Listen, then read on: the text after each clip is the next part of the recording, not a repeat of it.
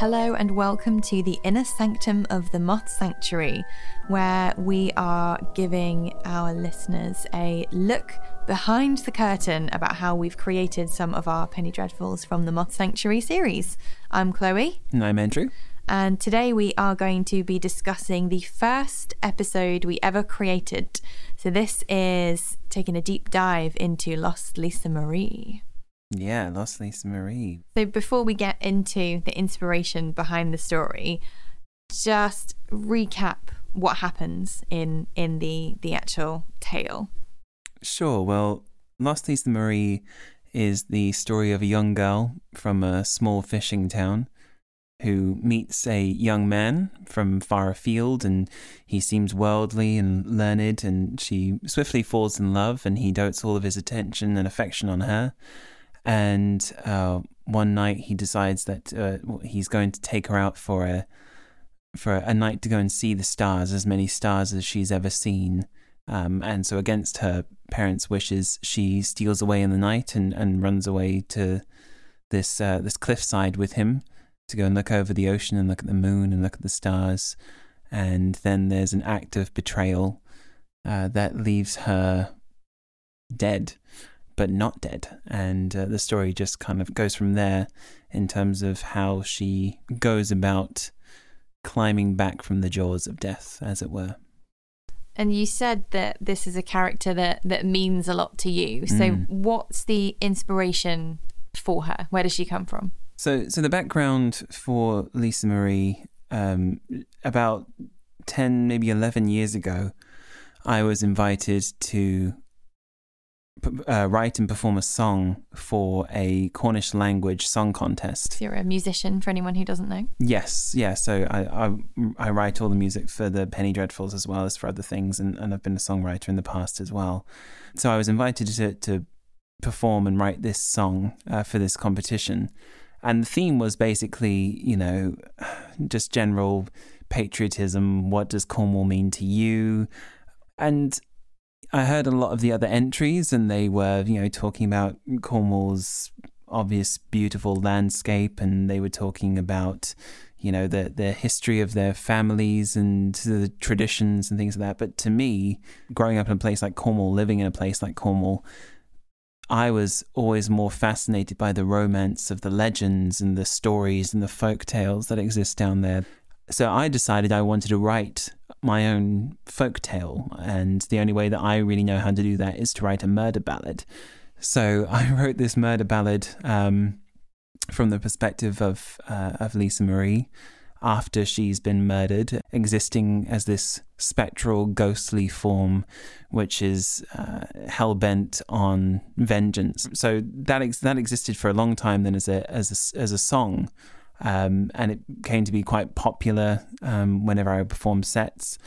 And when it came to the pandemic, we'd started, here at the Moth Sanctuary, we'd started recording audiobooks of other people's stories. So lots of short stories from Edgar Allan Poe, H.P. Lovecraft. But as we were doing them, I kind of got the thought into my head of the fact that I'd like to try and do some of our own stories. And I thought that Lost Lisa Marie would just be kind of an excellent kind of capsule to see if it's something that we could do that would have any legs. So I thought, seeing as though that was a story that I already had, all I would have to do is just write it in full prose form from the song that it had been, and then just take it from there. But what I found is that as she is wont to do, as she has a life of her own and a spirit of her own, the story, when it became a prose piece, added its own layers that were either unexpected or I just hadn't seen before, which was really nice. So yeah. So what changed along the way when you were developing this from a song into a story, a longer length story? Well, putting myself into the mindset of a lovesick young woman was kind of a difficult one for me, because I'd only ever known Lisa Marie as a vengeful ghost spirit. So to have to deal with her beforehand, before these or this instance that had happened to her, and led to her becoming this spectral presence, was something that I hadn't expected. But it was also quite lovely to kind of see who she was before that, and how different she was when I was writing her before she became the ghost, which was wholly unexpected. It's not something that I was expecting. She was telling me essentially who she was before this, but it was really lovely actually to kind of play with the bits once she's under the water as well. I mean, that was very challenging, because essentially you're talking about somebody that's suspended in place for years, and when she realizes that there are other bodies down here with her, that it's not just her, it's not going to stop, and the only way that it will stop is if she does something about it. Because there's a real theme of kind of rising up and reclaiming the power from the abuser in this story as well. Yeah. Like, how did you kind of incorporate that into what could have otherwise just been a sort of typical monster story? Now, again, that was kind of completely accidental, and this is why I feel like she's almost the little guardian angel that follows me around, this sort of presence that makes herself known and tells her own story. Because I think if I were to sit down and write a story that was trying to address that overtly, I don't think that I am the voice to do it. Mm-hmm. Whereas it was more just in the telling of this story, that was just the natural metaphor, the natural allegory that came from it. That whole rising up and taking back your power from your abuser, and taking back your power from your abuser with other people that have been through the same thing that you have. And all together you form a sort of collective unit and a collective strength that shows that you're not alone. I think that's something that just kind of came out naturally from the story without any premeditation going into it. What do you think the scariest part of this story is? Like, where's the horror in it for you? I guess it's kind of threefold for me. The horror is obviously the initial act of violence perpetrated by this romantic figure in her life. He's somebody that she trusts, somebody that she kind of thinks is going to take her away from everything that she knows that she's unhappy with. I feel like we've all been there. For it to be so meaningless as well in that act of violence. Equally, I feel like being under the water, when she's under the water and she's unable to move and she's witnessing all these things and she's realizing that death isn't just your brain switching off and you go away somewhere else. She's still there. She's unable to move. She's cold. She's alone. And she witnesses these murders happen year after year and is powerless to do anything about it. That to me is equally terrifying. And then, of course, her coming back for her vengeance. It's not really a triumphant moment. It is in some ways, but in other ways, it's really not, because she is not what she once was. Mm-hmm. This experience has changed her, and she has to take an action to be able to stop him. But she has become this hideous, monstrous, gangrel creature through the course of the story, and it has changed her. So that I find equally terrifying. Do you have a favourite part of the story? Well, I mean, it seems strange to say this now, but yeah, I mean, her vengeance is the is the highlight of the story for me. But maybe not necessarily for the reasons that's expected, because I love the notion of her climbing up the side of the cliff, or her surfacing to the top of the water when she's been under the water for so long, that she says how just the wind on her skin is agony, and how climbing the rocks is like tearing the skin off of her bones because she's so waterlogged. But she does it anyway.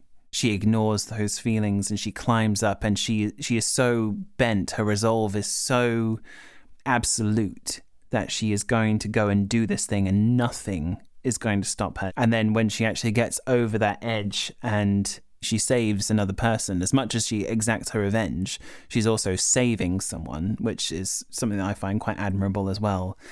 And then just all of these figures closing in on him and, you know, giving him what he deserves. That's my favourite part of the story.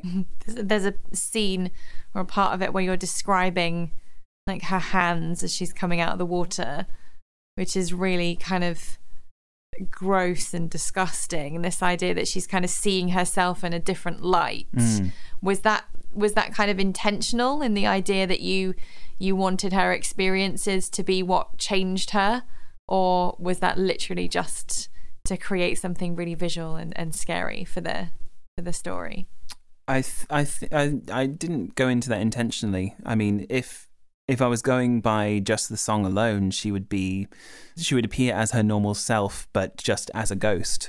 But yeah, it is just based upon her experiences, which turn her from this fresh-faced youth that she once was into this. I mean, and we all go through it. These things that these traumas or these problems in our lives that forge us, but also transform us into something other than what we were before. The difference is the fact that she has been through it and it has changed her and it has turned her into something ugly that she wasn't before, but she's going to use that in a way which is going to be positive and is going to make sure that nothing happens to anybody else again. It's a real like metaphorical sort of loss of innocence. Yeah. But then like a gaining of power, which is quite interesting. And Absolutely. I think it just makes her a really complex and compelling character, which is great. So if you haven't listened to Lost Lisa Marie already, where have you been? It is the first episode of season 1 of Penny Dreadfuls and the Moth Sanctuary. This is the first original story we released. And it's available to listen to for free wherever you listen to your podcasts, so get on that. But before we close off this episode, we are going to do a bonus question. Completely unrelated to the episode that we're discussing, but just talking about our favourite horror films, books, characters. So quite aptly for this episode, our question for today is, what does the relationship between horror and music mean to you? And are there styles of music within the horror genre that you prefer over others?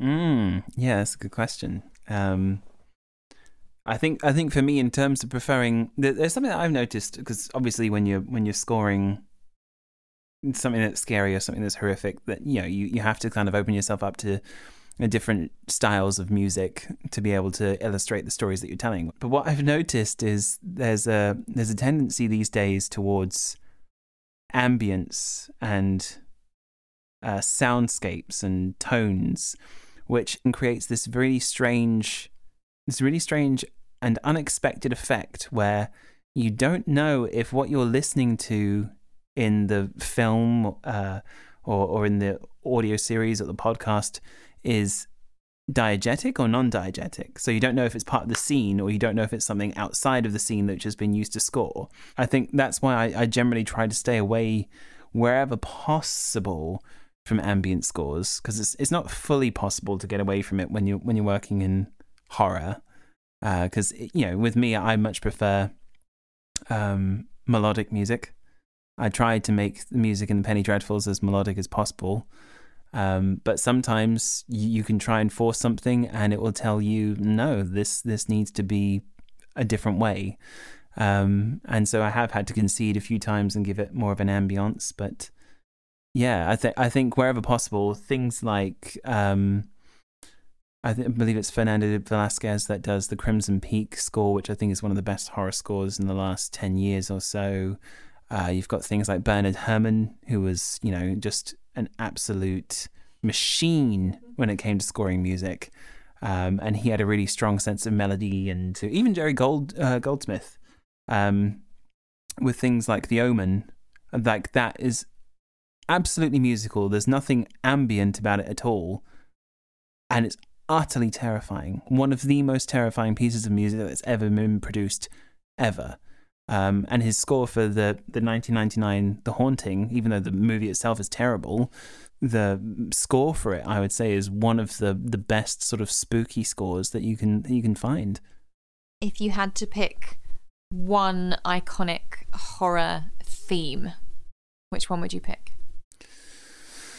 That's almost an impossible question because, where do you go? Because and the thing is that the iconic ones aren't necessarily my favourite ones, but they are iconic for all the right reasons. Yeah, like Cape Fear, for example.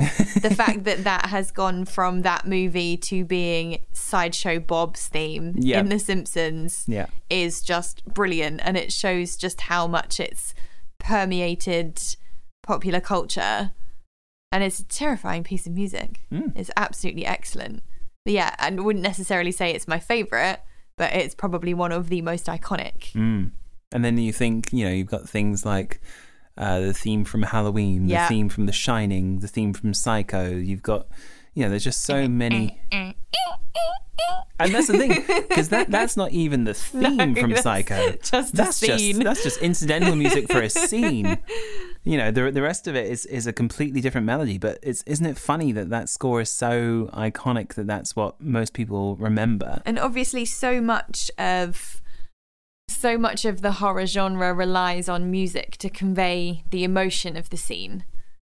And it kind of gives you that shortcut to what you're supposed to be feeling in response to it. And the fact that when you play with that, it's so discombobulating. Suspiria, for example. The score and the soundtrack to Suspiria is so much of a head trip that the film just wouldn't be the same without it. And that's not particularly melodic. That is very much more just the disorientation, wall of sound type of stuff. Yeah. But yeah, the actual sound of a horror movie makes such a big difference to the overall effect. And what you take away from it. Yeah. You kind of can't have horror without music, I don't think. No, not at all. Well, there we go. That is a little peek inside the inner sanctum of the Moth Sanctuary. Thank you for listening. Thank you, Andrew, for telling us the backstory to Lost Lisa Marie. Thank you. Keeping her alive. Yeah. If you want to listen to Lost Lisa Marie, the story, she's episode 1 of season 1 of Penny Dreadfuls and the Moth Sanctuary. We will be bringing you some more bonus episodes with some of our most popular stories. So please tune in next time. And if you haven't already, subscribe to Penny Dreadfuls from the Moth Sanctuary on Apple Podcasts, Spotify, Podbean, or wherever you listen to your podcasts. And we will catch you next time.